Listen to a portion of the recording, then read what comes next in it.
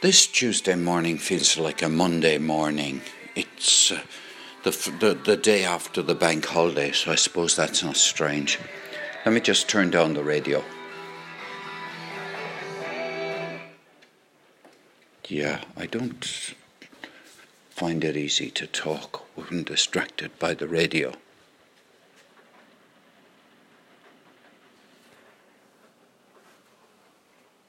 Can you hear that rain? It's definitely going to influence something I do during the day today.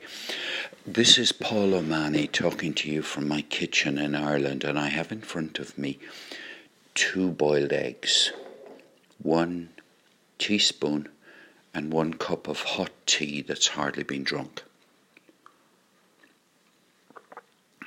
I need a little salt, and I love black pepper. So,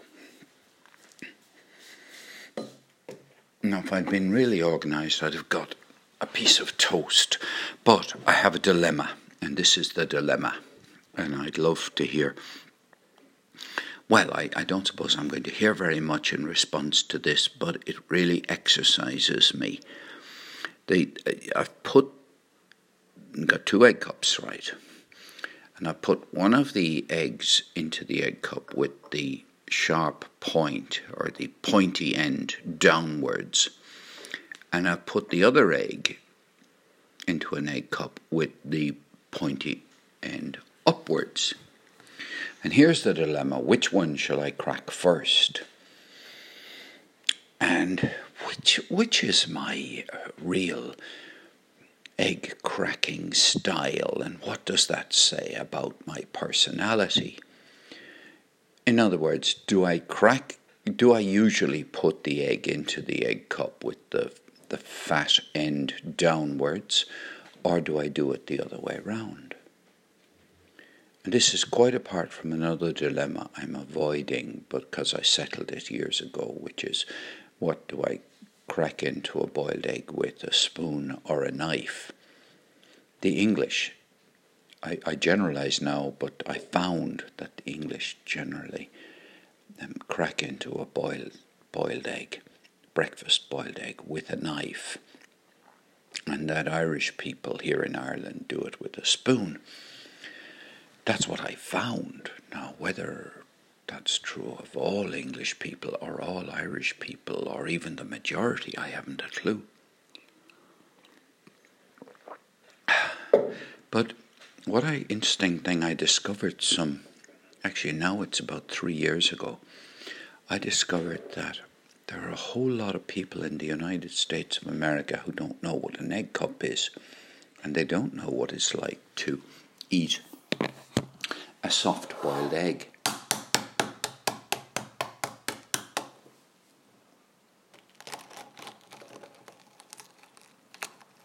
Yeah, I've cooked it too much.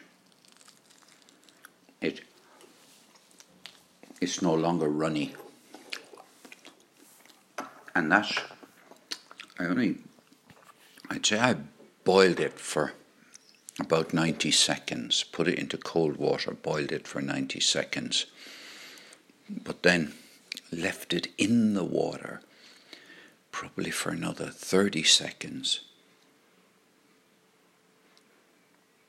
Oh, I've just had a message come in from Roger Overall in reply to my message to say that I have an appointment to have a cup of coffee in Cafe Beva, and I need to reply to it.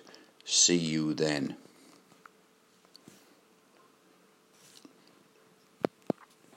Okay, I'm back to you now. Forgive that interruption. Yes, what was I saying? Oh yes, Americans. I found that a number of people, quite a few people, particularly I remember in California, couldn't find an egg cup in California. Others didn't even know what an egg cup was. Others had never eaten a soft-boiled egg in their life. And when I contrasted this with Ireland and the UK generally, I'm sure not everybody in the UK, but most people in Ireland will have at the very least 4 egg cups in their kitchen. And sometimes many more. I have a small collection of egg cups. I mean sort of interesting egg cups, I'll call them, rather than utilitarian egg cups. I mean, if you want to have if you're stuck for an egg cup, you can always find something else to put an egg cup into, even if you have to play around with a box of matches. You can always find some way of supporting the egg. The other dilemma I have, besides, and this is a more real and substantial dilemma, is about cholesterol. I was persuaded that eating eggs was bad for your cholesterol, were to be avoided. Egg yolks were bad for cholesterol. And recently I've come across this view being challenged. And I don't know what to believe. I don't know whether to believe that eggs are good for me or bad for me. And that's kind of stupid, really. I mean, it is ridiculous that I should be unsure about such a basic topic. And if I'm unsure about such a basic topic, I mean, what other topics must I be unsure of? So, and I'm also fed up with medical experts, in inverted commas, giving contradictory advice. Yes, I don't think that it's very helpful, although to receive advice that says this is good for you and somebody else saying this is bad for you. Yeah, so I'm grumpy about that now that I start talking about it. But more importantly, I need to now get my act together, go and get ready to have a cup of coffee in my local cafe called Cafe Beva with my great friend and fellow podcaster on the Business Jazz podcast, Roger Overall.